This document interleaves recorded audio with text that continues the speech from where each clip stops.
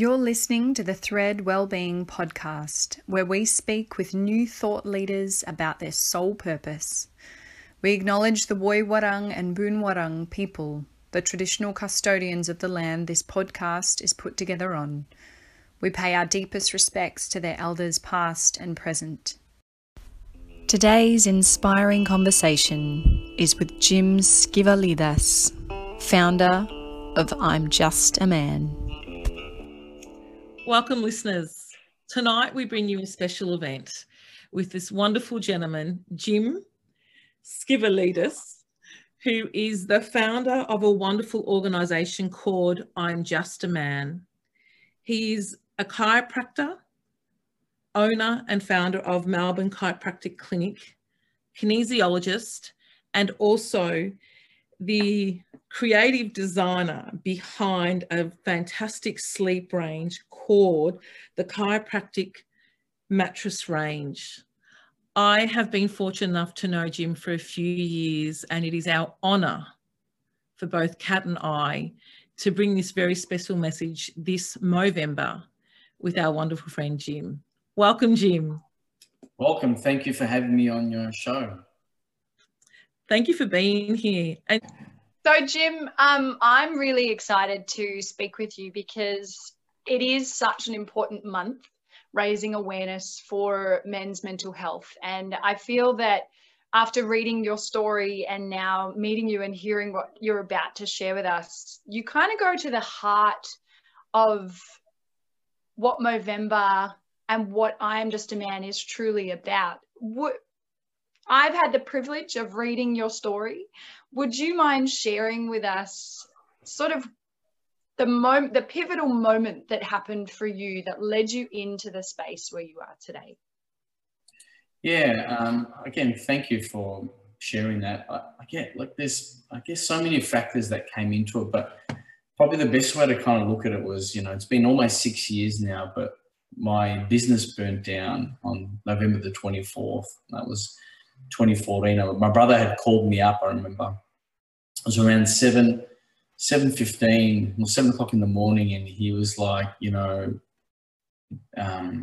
need to come down, the clinic roof's on fire. And my mind was like, no, just go inside, knock the doors down, there's fire extinguishers inside the kitchen, and just get in there and sort it out. And then he turned around and said, mate, you don't realise your roof's on fire. And then when he said that, I had this really awful visual of what I ended up discovering literally 20 minutes later, because I was living in Richmond. I walked into it like a blaze. It was like something out of hell. It was like, I couldn't even describe it. It was this entire roof was on fire, and I was like, shit, no time to think. I remember as I entered through coming that Lion Street in Port Melbourne, on the right-hand side were like reporters everywhere. All the TV stations, or 4, 5, 6 fire brigades there. It was just something out of hell. And so I remember with my wife, I said, let's just race into the neighbour's house, which we did. We tried to avoid the media. My mind was ticking that way. And, that was a time in my life which obviously opened me up into a space of discovering what men's mental health was. When I dealt with that day and the brigade, the police, insurances, I remember I slept that night at Mum's house, which was up the road, probably about 600 metres. And I remember having a dream of my father, as my father had passed away at that stage about 8 years earlier. And I knew that was something. So I thought, no, that didn't happen. It was a bad nightmare. I'm going to go down and have a look at the clinic. And obviously, when I got there, it was about 5:30, 6 o'clock in the morning the next day. The whole thing was barricaded with fences everywhere. And it's like, I think that's when I had what I call the argument with God that moment. And I literally, can I swear for a moment? I remember saying, what the fuck do you want me to be doing? That's what I said. I'm like, well, I don't know what I'm meant to be doing in life, And then that's when I had, which I didn't realise till like 2.5 years later, that, the negative conversation went through my head, and it was like, you're not good enough. You know, my wife and I were in IVF at that stage for, 2-3 years. You're not going to have a baby. So they kind of got thrown away, or thrown so far away that I couldn't see it. And it was like, how are you going to work? You've got huge debt here. And then in that moment is when I had those really strong, I guess, suicidal thoughts, which was to jump. And I didn't realize that moment literally to 2.5 years later. And once I rebuilt myself, and Teresa knows where I'm practicing now, I'd moved into my building here, which is in Rouse Street, Port Melbourne. And I'm very blessed. I'm very happy for everything happening. And a friend of mine at the time had suggested, that I should go and do music, play music. And I was like, what for, man? I go, I'm a chiropractor. Yeah, I love Kiss. I love In Excess, but that's not my thing. Anyway, I ended up doing it. And it was a program called Weekend Warrior in Melbourne. And it was the first time ever I performed on a stage, at the ripe old age of 42. And we're talking full rock music. And I'm like, what is this? It's like, wow, this is amazing. So 6 weeks later, I ended up in the United States, and I was at a rock camp with one of my absolute idols, which was Paul Stanley. And I loved it that much that because I was the only Aussie at this Los Angeles camp with all these big names, they ended up having me recording with a Guns N' Roses producer. I did a song by Rolling Stones. And I loved that experience so much that when I ended up coming back to Melbourne at the end of in 16 and 17, I had this real drive to record music about men who had died from suicide or overdose. That was my drive. And when I found this engineer, he goes, "Why are you doing that?" I don't know, I just have to do it, I said. And then it was literally the suicide of Chris Cornell, who was a massive music mentor, that I had this huge inclination that, I have to put an event together that brings in music and mental health, and when I was promoting it the first time around July of 2017, it was the first gala got created in 3 months. Everyone thought I was crazy. I am crazy. And, but it was that I realized something powerful. I thought, you know what, here are these incredible human beings that have influenced people's lives. They've been the soundtrack of people's lives. That how can I twist that and make the music the mental health message? That's kind of how it got created. And the name "I'm Just a Man," people don't realize it, but it was actually a song that Michael Hutchence wrote with Andrew Farris the year before he passed, or the year he passed. It's a song by In Excess, and he sings a song about his family, about his mother, his father, and his brother and sister. And we're all part of that. We've all got families, whether we love them, hate them, or whatever is our own shit that we experience. And we all do have it, and those who deny it are denying it. And when I broke up that word, "I'm just a man," it was like I am was the whole I give myself permission, and just was like, morally valued. Just was also the ability to adapt, like adjustment, I guess, in chiropractic. And a man was nothing to do with men. It was about being human, which was the ability to be vulnerable, number one. And in that vulnerability is where the true creation gets created, And one of the biggest things that happened for me was right after the fire, I reached out to someone that I met at a seminar who ended up doing this course, and his name's Andrew Griffiths. And he did this thing when he spoke on stage. He just spoke like from the heart. And I was like, I couldn't do that before. And so I reached out to him January of 2015. I said, I've got to spend time with you and all this kind of stuff. And I realized how powerful that was, and not trying. It wasn't pitying yourself. It was just owning it. It was just laying it out, just saying how you felt without it meaning that you were weak. It didn't mean that you were, without the true shame, without it having any detrimental effect. It had nothing but a sort of positive effect. I remember he spoke at my second gala, but that was what I discovered, the power of vulnerability.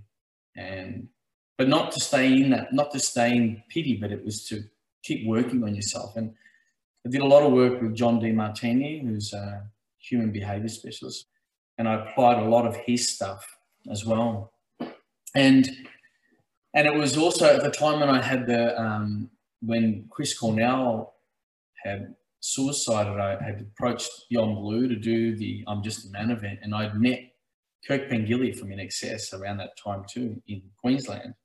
And he's the one who introduced me to Movember, because he was part of Movember, which I knew about Movember. He said, why don't you should do something with Movember? And it's like, hang on, my rock hero is telling me I should do it. I'm doing it. That's what happened. And so I ended up teaming up more with them really at the end. And that's really who my primary person is that I kind of work with. And so then I thought, why isn't anyone else doing this? Why isn't anyone using the power of music and real kind of rock music, stuff that still doesn't matter your generation, people know the stuff. And we're now seeing so many different people in the music industry that are opening up. There was Powderfinger did something really powerful, amazing during lockdown, where they did something for Beyond Blue. And I thought, hey man, you're stealing my thunder. So yeah, that's kind of how it sort of sat together. And because I've been sharing the story with so many different people through my networks, then I've been introduced to Beyond Blue and Are You OK and Outside the Locker Room and Love Me Love You Foundation. I've met all these incredible people that have that same, I guess, passion and love for men's mental health. And people have shared so many stories. I think one of the biggest things that I heard that was very touching, and I still find it touching now, is when a lady came up to me on my first gala. She was just crying and thanked me for the space. And I said, oh, look, I didn't do this. It's a team effort. And she goes, no, my father suicided when I was a kid. We were not allowed to talk about it. And it's like, what do you say to someone like that? And I think the other thing also that I've mentioned is that I've got suicide on my father's side quite a bit, and I've had I think 3, and that's a lot for a family, but it was never discussed growing up, or I was dismissive of it. He killed himself, which is horrible to say. It's such a complex concept, suicide. And, I think all of us live somewhere between, and when I say suicide, I don't mean anyone being suicidal, but we all live between death. We may all die at some time in our lives and being healthy. And it's like, if we can express that breadth in the community, that we just make it normal to be aware of a conversation, not of how people do things, for goodness sake, but, to create that doorways, so that people can check in on each other, express each other, have that constant communication, that it's not a chore, it's not a job, but it's just a natural flow. So one of the things that we took from Movember for I'm Just a Man was I have everyone wear a rock t-shirt as part of the fun. Yep. On the night, I don't let the guy wear a shirt and tie. Yes. And then I have face painting as well for guys and girls. And it's you walk into the room and you've got to break down what I realized is breaking down those barriers. And I had this really amazing experience about a year and a half ago. Again, I went to my 3rd camp in Los Angeles. I go to these rock camps, and I've got this incredible, really, it's all full on big LA musicians, right?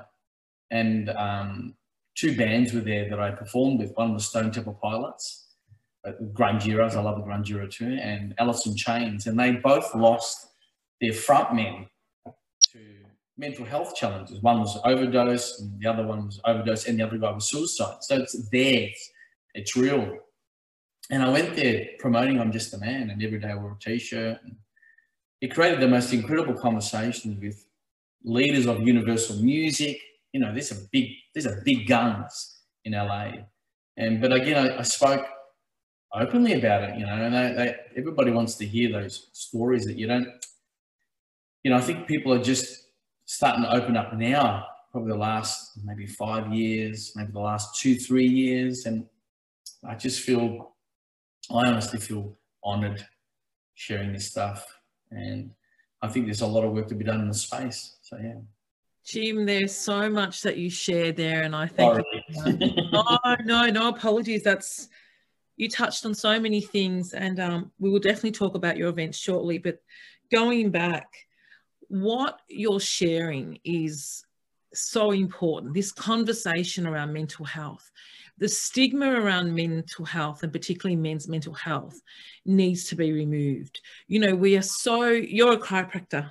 So, you know, we take the physical health of a body so pivotal for someone. Like it's the first core of our health system. And then we look at the emotional health. And as a chiropractor and myself as a remedial therapist, we know that the body wears the emotions. We see it in how the body moves. But that conversation around mental health is crucial. It should be part of everyday conversation, and it should be at the forefront of our health system. So what you're sharing is something that both Kat and I truly believe it with what we've been doing during this whole COVID period, but it's also what COVID has actually highlighted. You know, couples and families have been at home. There has been more of that awareness now of what's happening, and particularly on how men also interpret their self-worth and how worth is often associated to work and that profile. You touched on your business burning down. Now, I want to go to that metaphysically. You know, I feel that fire in some ways fired you up to go into another area and create something amazing and cleansed an aspect of your life. But before discussing that, what I want to talk about is what you felt like, how much of your identity was in your business, and was that the catalyst of what the next moves were about? No doubt. For me, like, the clinic that I had was 81 Bridge Street. I loved it. It was a home I had for about 15 years. You know, I had 10 years it was an investment property, but I bought it for the reason to set up as a clinic. And when I moved in there in 2011, by 2012, I started this process where I completely renovated the entire property. Completely renovated everything. I put Japanese gardens in it. I had water features. I put these glass bits everywhere. I changed the back so that people could see the beds. I made it kind of like a modern home, but you knew it had the Spanish bungalow, and it was a corner building just off Bay Street. Everyone knew it. So yeah, and I know when I've done work, say with Tony Robbins or the Maslow needs, significance is a big thing for me. Like, not from oh, look at me, check me out. It's just maybe because being the eldest son in a Greek Mediterranean family, that's just how my needs are fulfilled. It's an achievement that got crushed.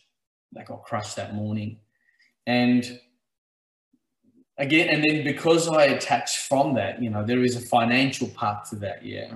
So I earn money from that. Okay, so that got crushed, and it sits within my hierarchy of values, or if you look at that system, or if you look at, you know, my human needs, you know, I felt connected with people through the property, and because it wasn't there, it's like I've lost that connection. But yeah, financially things went through the roof. You know, all this work that I've done, you know, being a chiropractor at that stage, I don't know, was it 15 years? And then you're going, what am I meant to be doing? You know, like, you know, I've waited for this moment to be here. I've renovated all the rooms. I've been in that property 3 years straight, renovating it, made it look amazing, schmick, blah, blah, blah. And that was the whole argument. So I don't know what I'm meant to be doing. I didn't know what I was meant to be doing. So I think that's what crushed it.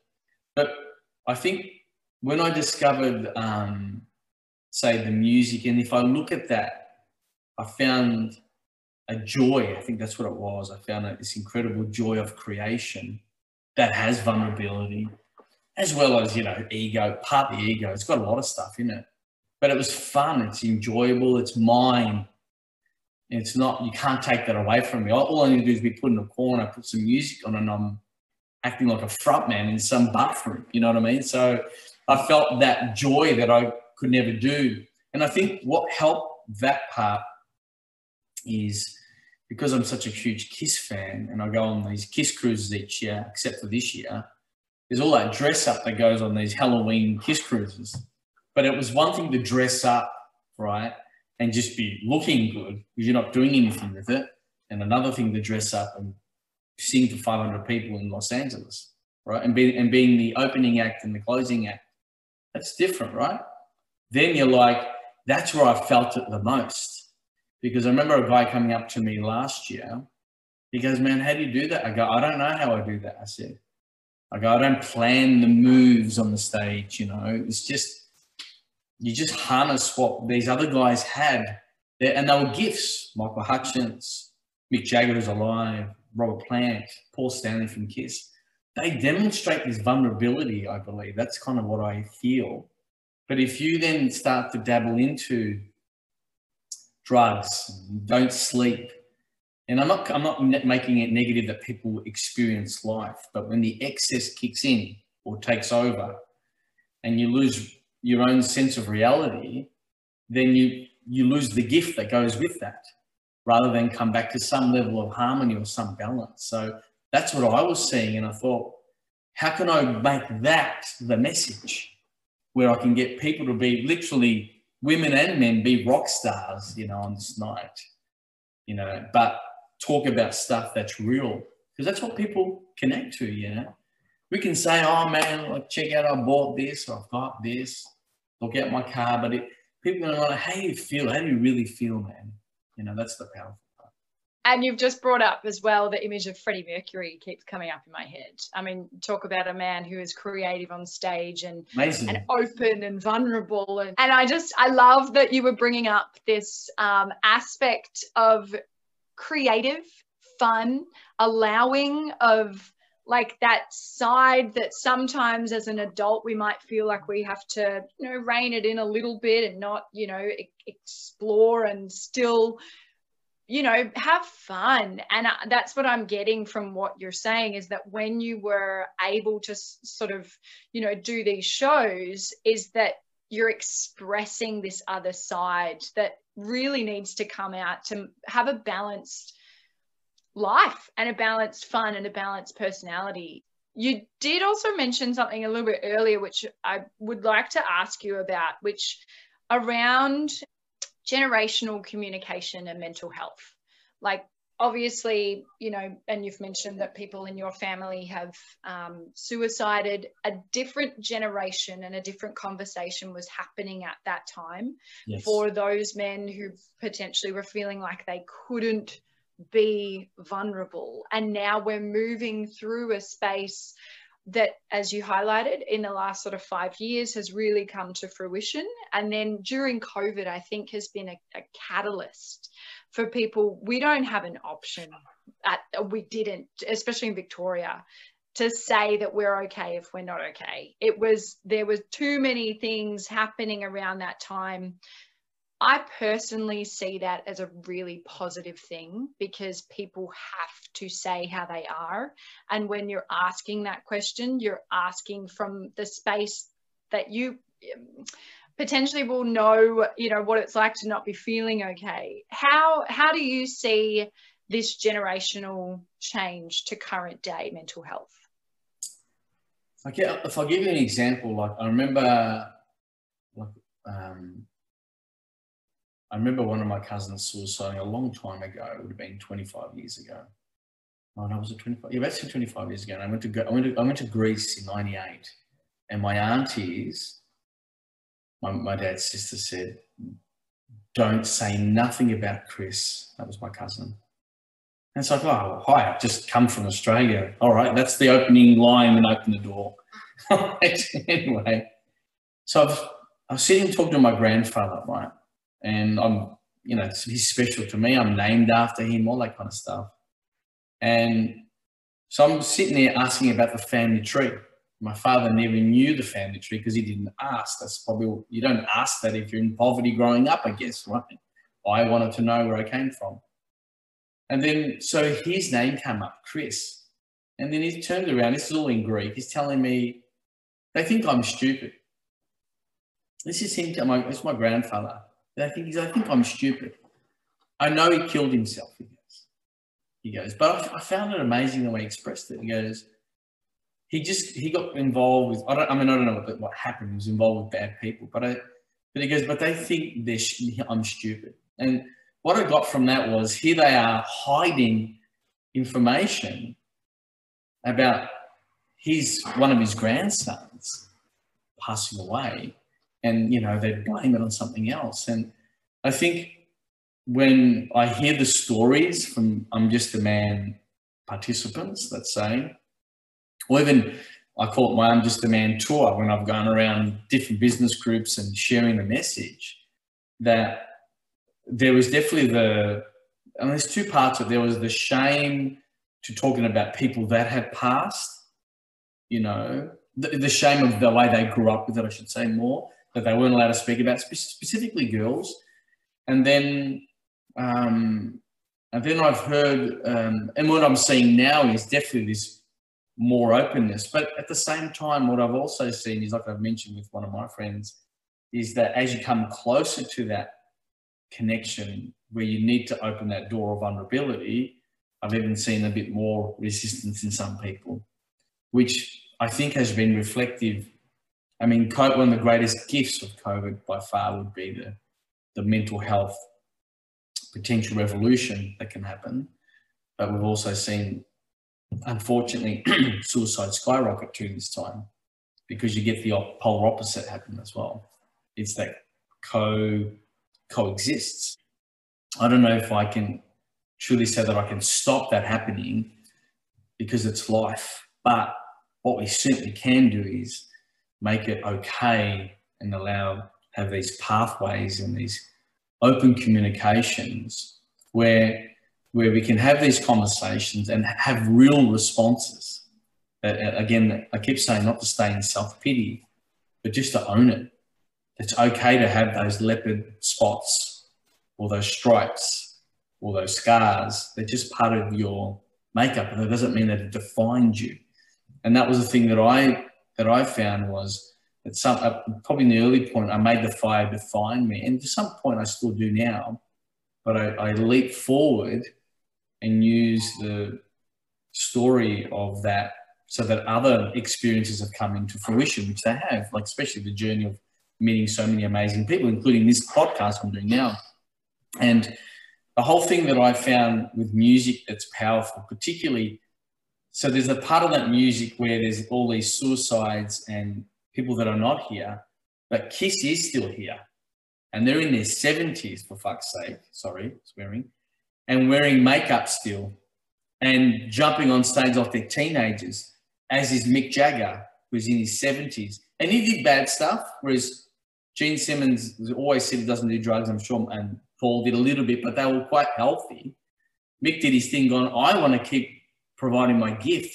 They're demonstrating to us as 70-year-old men that you can still play. So now we don't all can be like that, I'm saying, but find where you can play. You know what I mean? That's what I'm seeing there. And because they're alive, they're demonstrating to us the fun. You know what I'm saying? And they're older men without being disrespectful. You know what I mean? You share so openly, and something you just said is really pivotal. It's okay to not be okay.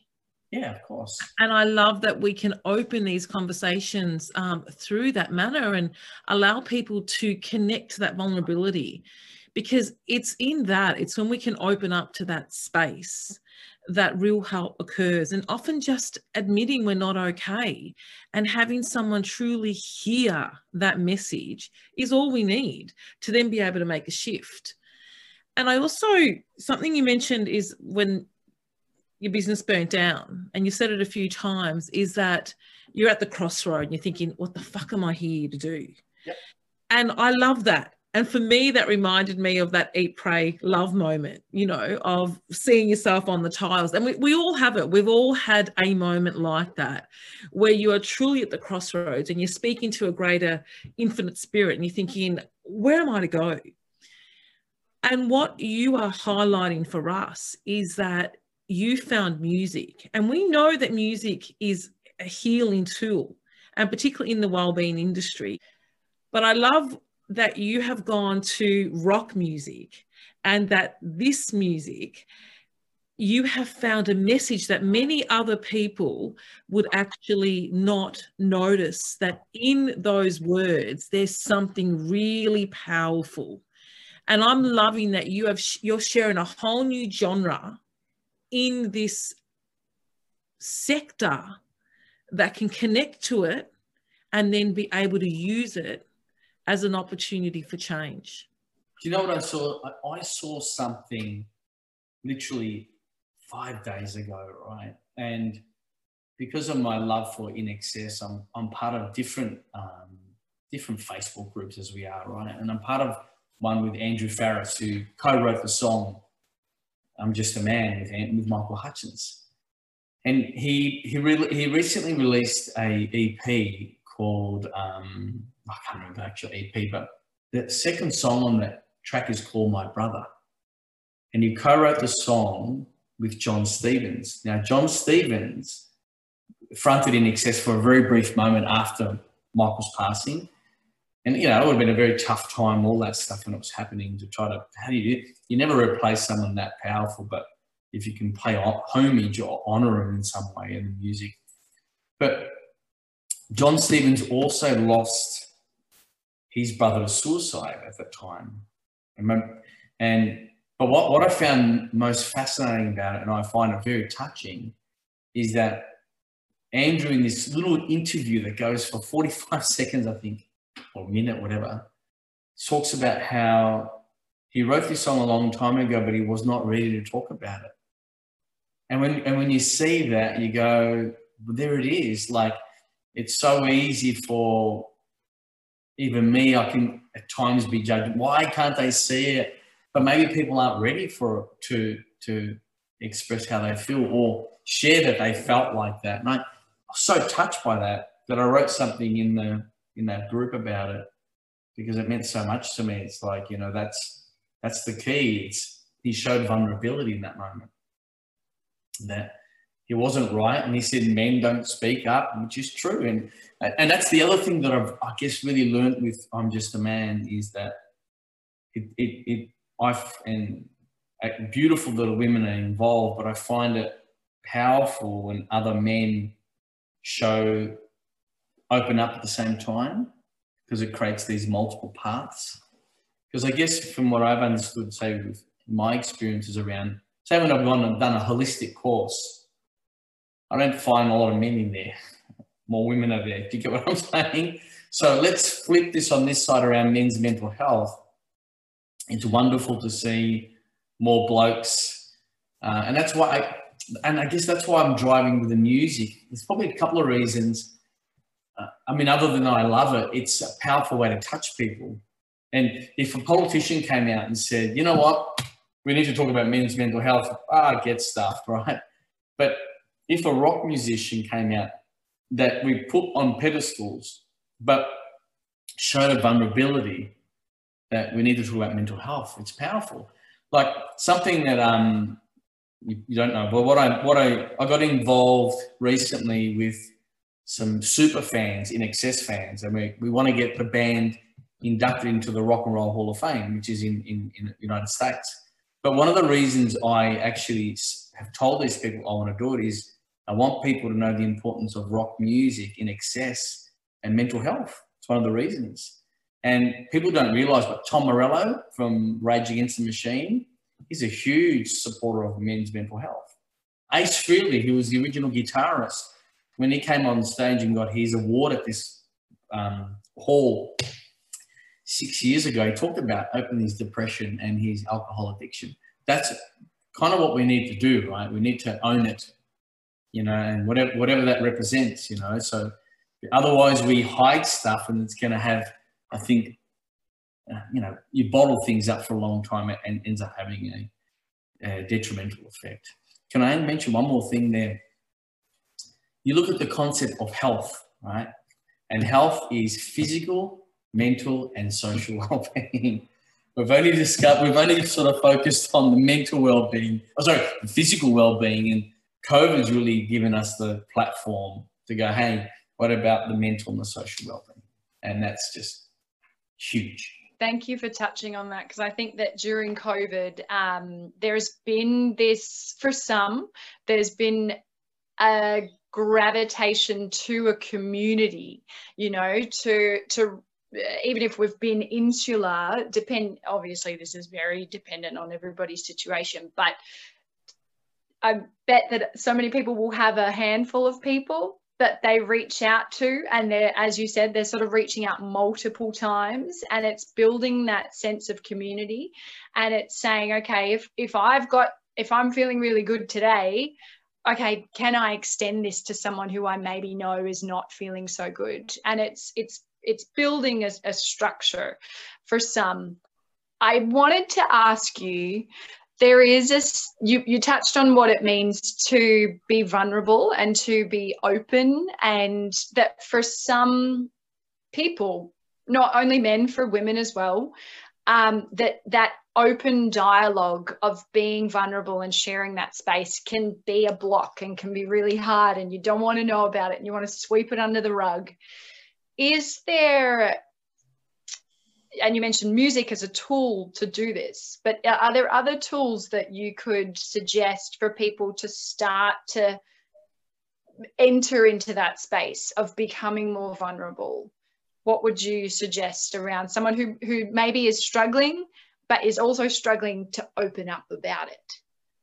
Well, I guess one of the things that I did, so one of the, I guess, strategies that I did to, I guess, firstly, I saw people demonstrating their own vulnerability, and I say two things that come to mind was that mentor of mine, Andrew Griffiths, and then the other thing that I seen was, say, I got right into the Dalai at the time too, and kindness, and he would do, if you ever looked at the way the Dalai did stuff, he would go up to children, for example, and put his hand on it.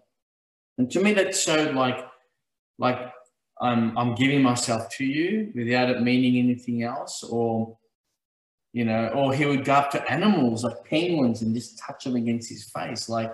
So that was one thing. But I think the biggest thing as a way of being vulnerable was I did a lot of gratitude work.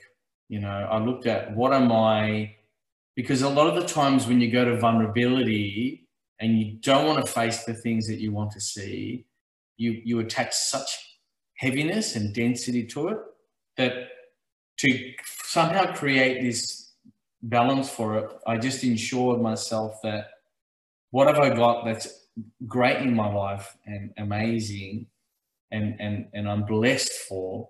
Because if you look at the word, if you look at gratitude, like you got to understand what gratitude is. Gratitude is, which comes from the Greek language, by the way. And we always bring it back to the Greek. It's Eucharist, which they've done in churches, but it means efcharizo. Efko means I am blessed with the gift. And I really had to go, well, I've got my family, I'm blessed. My wife's there, my mother's there. I'm blessed because I still have patients, but I don't know where they are. They're not anywhere at the moment, but they're still there. So that meant that because I had that, I guess, support network that was sitting in the background, both in how I felt and the people that are around me, then even though I knew financially I was under a real challenge, I guess that's what it was for me. I used that kind of strategy, that kindness was there, important, be kind to myself because I've seen how these guys were kind. And then gratitude of those that were around me and what I had. And not financially, that part, but it was more that the love was there. And then from that, and because people were around me going, you can do this, we know you're going to find a way how to do it. I didn't know exactly what I was going to do at that stage, but like to lift out of it. But that's kind of what I did. I used a lot of I thanked everything that I had. I applied the Eucharist. I applied the gratitude to what I had and have, I should say, have. Jim, you're touching on some concepts there that are so important to both Kat and I, but they're real concepts, and I think they are finding a way of weaving back into mainstream society. Like, you know, many people would think it was a new age concept, or it was a spiritualist only concept, or those that are associated to a particular religion.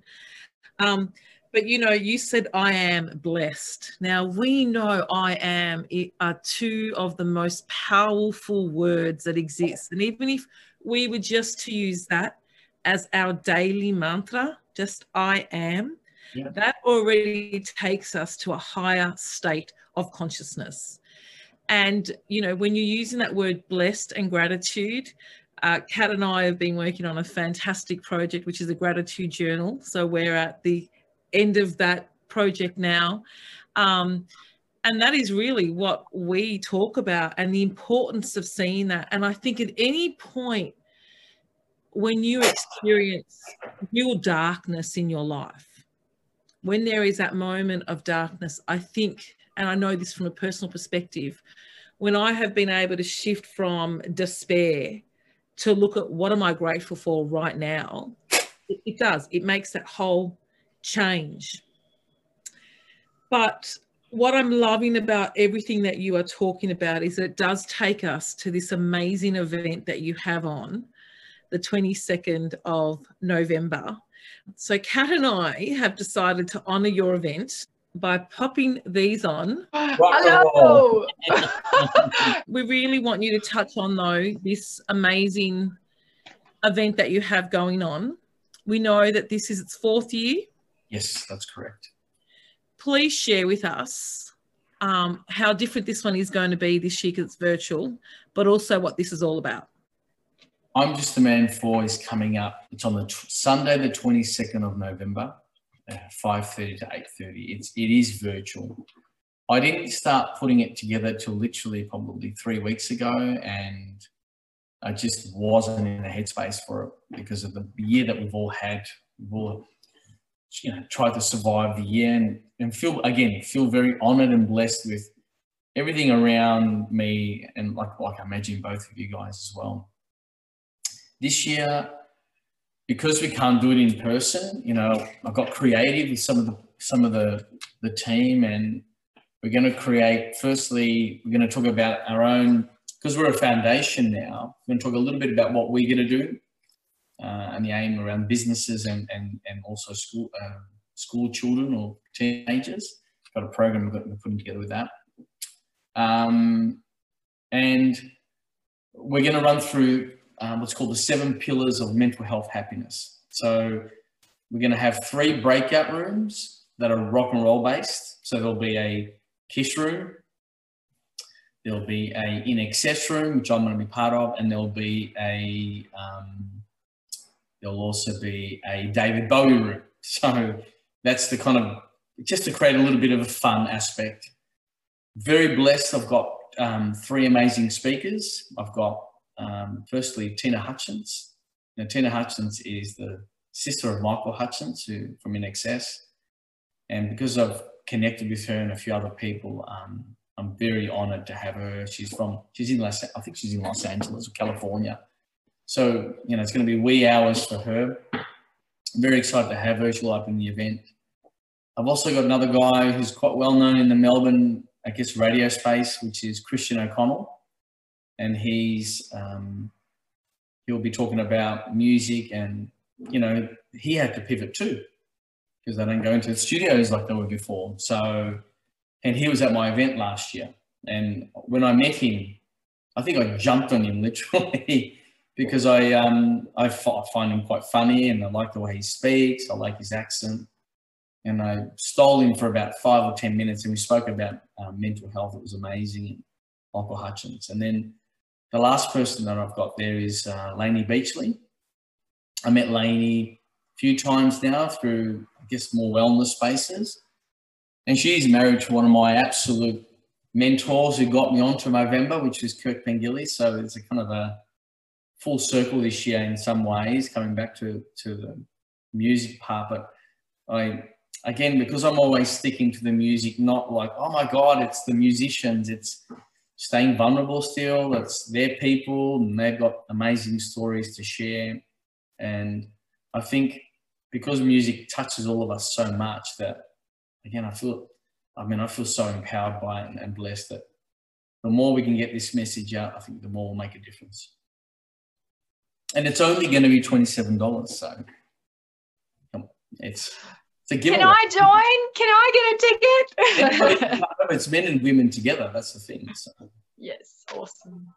Well, I'm so excited. I really want to just say a big thank you to you. I think that you're bringing such a needed conversation, you know, and it's continuing this conversation. It's bringing it into a different avenue. That's something fun, but it's also that's something very raw. Yes. And I as a sister and as a daughter of men, I want to say a big thank you for everything that you're bringing. Yeah. That's very, very kind of you to say that. Thank you. Thank you so much. And Jim, yes, I want to sincerely thank you for taking the time to be part of today. We will definitely be promoting this amazing event. Kat and I will be present. So we'll definitely be present at that, and we'll share this. It's such a crucial aspect of our health, and I'm so grateful to you for being at the forefront, and for anyone in Melbourne to be able to connect with you personally, either through your work as a chiropractor, but also through this raising the awareness and having the contacts and you know, the different referrals that you will have under this foundation. It's just so crucial, and we are in awe of you and of your work. Thank you. Very nice of you to say that. Thank you. And just grateful to all that you've shared, because we've touched on a lot, and I know there's more we could delve deeper in. But just grateful for sharing so openly with us, and in doing so, you give permission to others, and particularly other men, to share openly as well. So abundant blessings to you, Jim. Thank you. We look forward to connecting further soon.